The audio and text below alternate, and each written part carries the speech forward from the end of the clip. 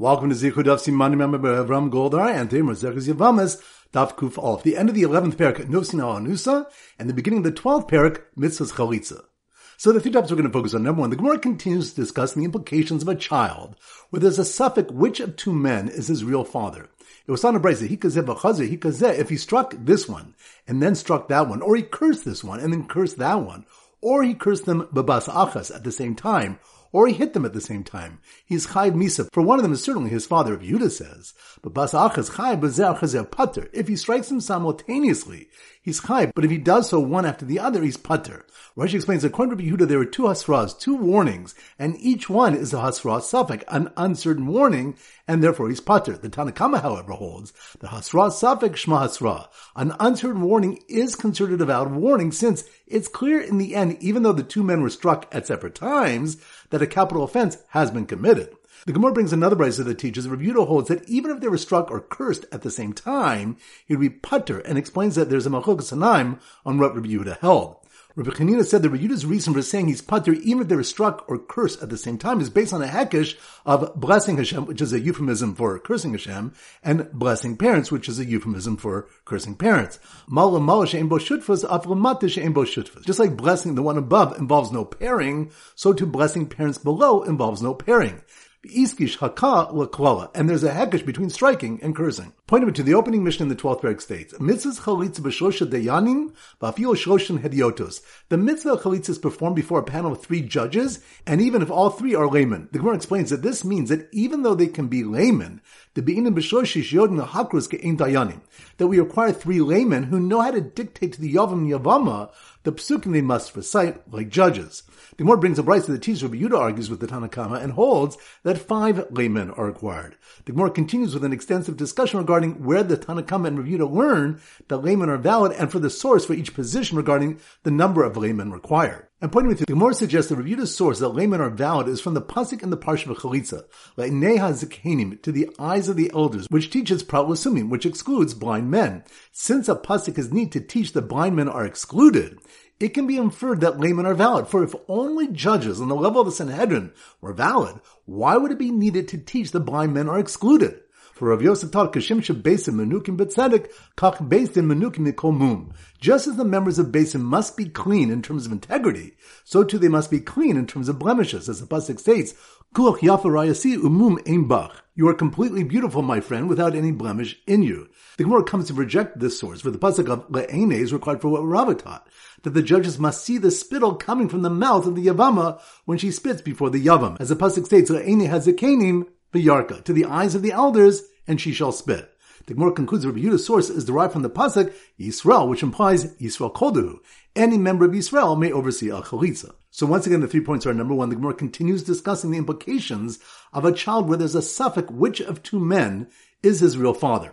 It was on a brayse, if he struck this one and then struck that one, or he cursed this one and then cursed that one, or he cursed them babas achas at the same time, or he hit them at the same time, he's chayv misa. For one of them is certainly his father, if Yehuda says. But bas achas chayv b'zer chazer pater. If he strikes them simultaneously, he's chayv. But if he does so one after the other, he's pater. Rashi explains that according to Yehuda, there are two hasras, two warnings, and each one is a hasra suffix, an uncertain warning, and therefore he's pater. The Tanakama, however, holds the hasra suffix shma hasra. An uncertain warning is considered a valid warning since it's clear in the end, even though the two men were struck at separate times, that a capital offense has been committed. The Gemara brings another brayse that teaches Rav Yehuda holds that even if they were struck or cursed at the same time, he would be pater, and explains that there's a machlokas hanaim on what Rav Yehuda held. Rabbi Chanina said that Rav Yehuda's reason for saying he's pater even if they were struck or cursed at the same time is based on a hekesh of blessing Hashem, which is a euphemism for cursing Hashem, and blessing parents, which is a euphemism for cursing parents. Just like blessing the one above involves no pairing, so too blessing parents below involves no pairing.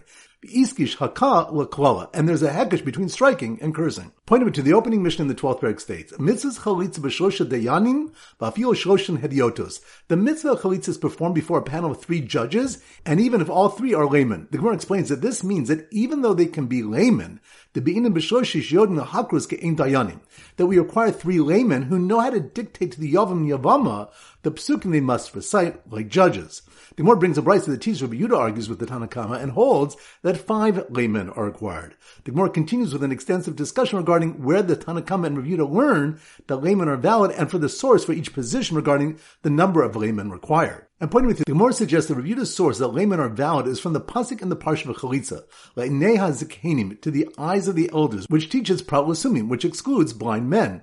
Since a pasuk is need to teach that blind men are excluded, it can be inferred that laymen are valid. For if only judges on the level of the Sanhedrin were valid, why would it be needed to teach that blind men are excluded?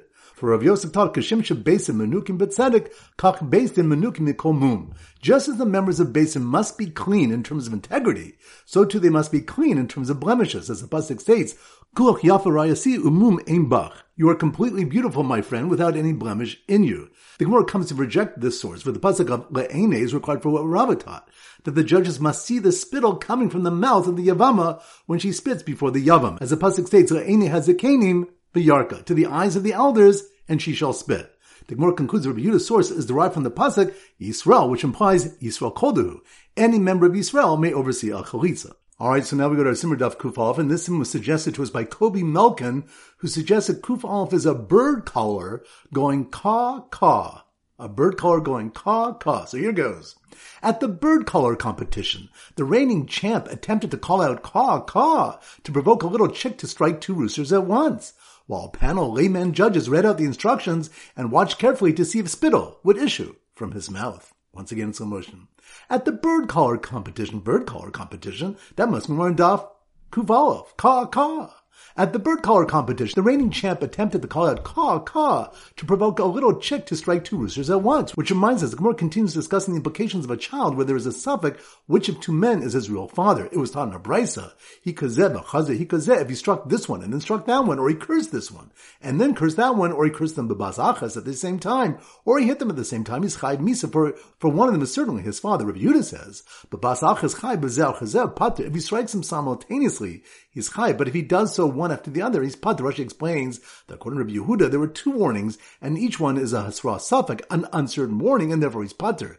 The Tanna Kama, however, holds that hasra suffix, shma hasra, an uncertain warning is considered a valid warning, since it's clear in the end, even though the 2 men were struck at separate times, that a capital offense has been committed. The Gemara brings another brisa that Rabbi Yehuda holds that even b'bas achas, even at the same time, he would be pater. So at the bird caller competition, the reigning champ attempted to call out caw-caw to provoke a little chick to strike 2 roosters at once, while a panel of laymen judges read out the instructions, which reminds us the opening mission of the 12th parak states, Mitzvahs chalitza b'shlosha dayanim v'afilo shloshin hediotos. The mitzvah of chalitza is performed before a panel of 3 judges, and even if all 3 are laymen.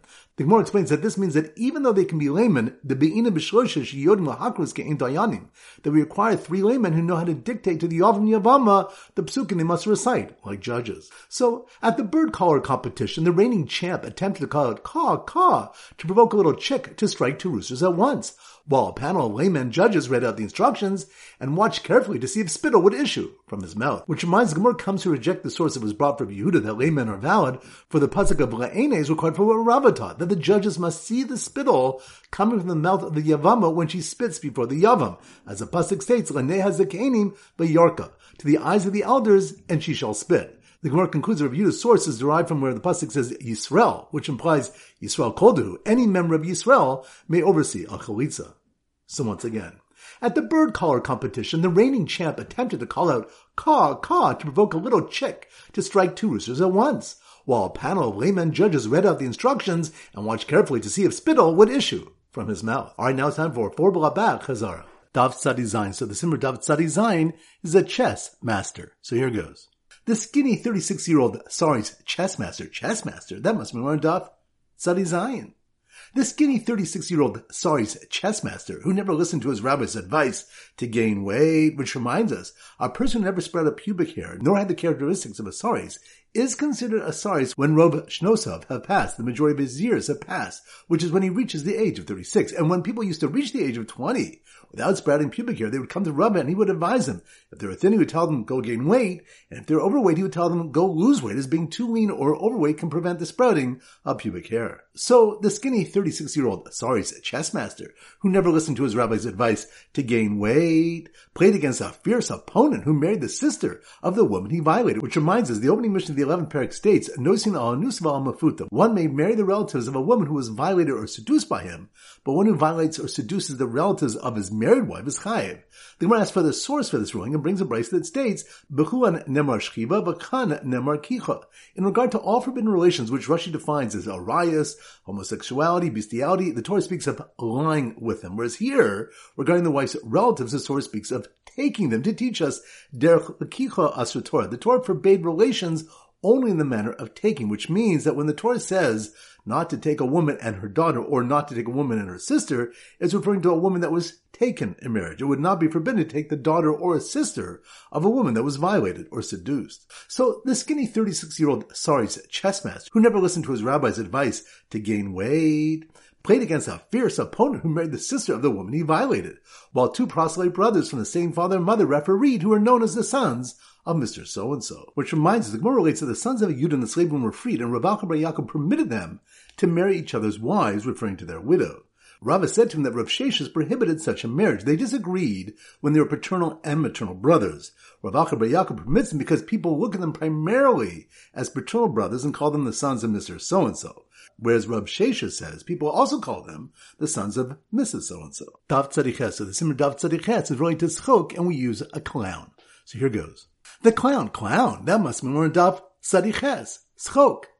The clown, hired to perform at the birthday party for twin boys who were conceived after their mother converted, had them play pin the tail on the donkey, which reminds us, we learned in Brisa that if there were twin brothers, Tipa Achas Haya, where there was one drop of semen that divided into two, and therefore no question that they shared the same father, yet in the Sefer where they were conceived not in Kedusha but were born in Kedusha, they are not permitted to do Yibum or Chalitz for one another because they're not considered related through the father. The Torah avoids their paternity, as it's written concerning the Mitzrim, Basar Chamorim Basaram, V'zirma Susim Zirmasam. Their flesh is the flesh of donkeys, and their seed is the seed of horses.